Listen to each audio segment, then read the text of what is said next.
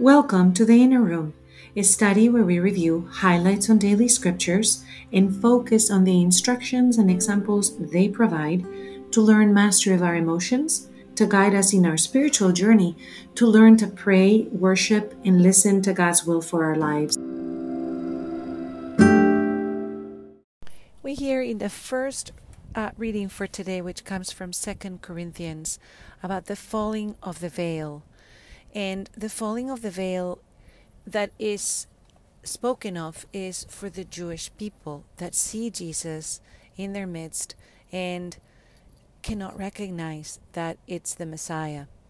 It is also a veil that can fall in our own hearts, because as we go into the chapter number 5 for the book of Matthew, which is today's reading of the Gospel, we also find that if we come to the altar to offer a gift and we find that in our hearts we have something against a brother, or a brother has something against us, or a sister, or a relative, or a co-worker, before we offer our offering in the altar, we are to reconcile. And isn't that reconciliation a lifting of the veil? Sometimes we protect our hearts, we shield our hearts because we feel afraid of rejection, we feel afraid of loneliness, we feel afraid of other people leaving us, abandoning us, and so we shield our hearts, we veil our hearts. We find reasons that through our expectations we find offense because some things that we want do not happen.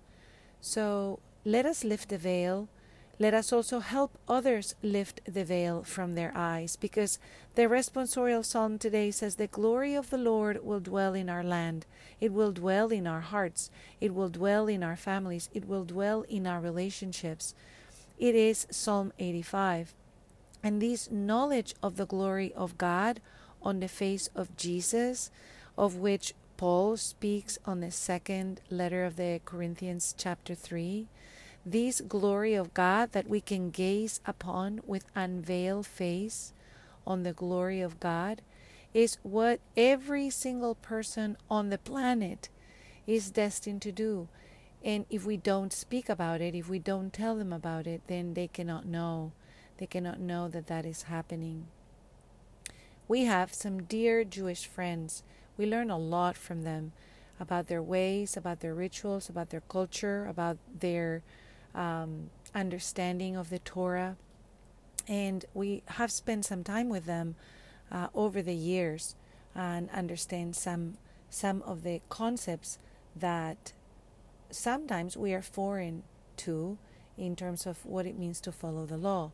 And yet Jesus says in the chapter for today that unless our righteousness surpasses that of the scribes and the Pharisees, who knew the 613 statutes of the law and they followed them to the T, right? We will not enter the kingdom of heaven, because what Jesus is calling us to is a matter of the heart, this place within our hearts where we get to unveil our unforgiveness, unveil our selfishness, unveil our egotistic tendencies.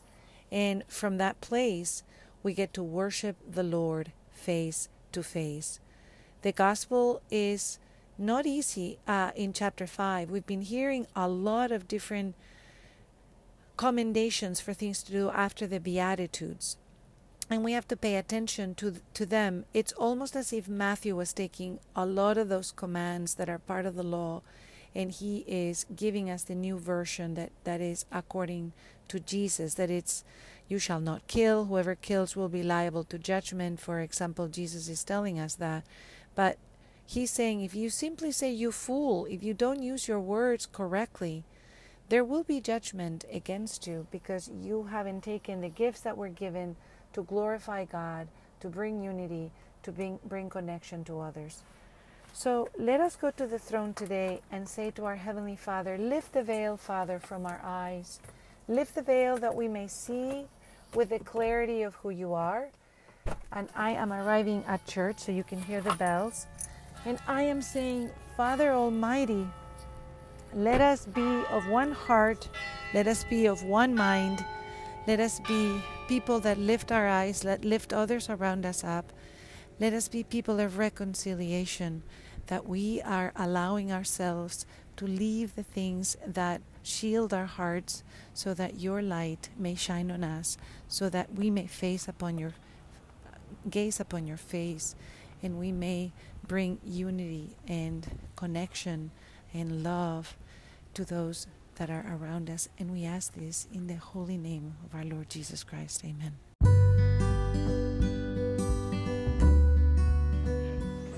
Hello, this is Sofia Fonseca de Niño, and I welcome you to this Inner Room.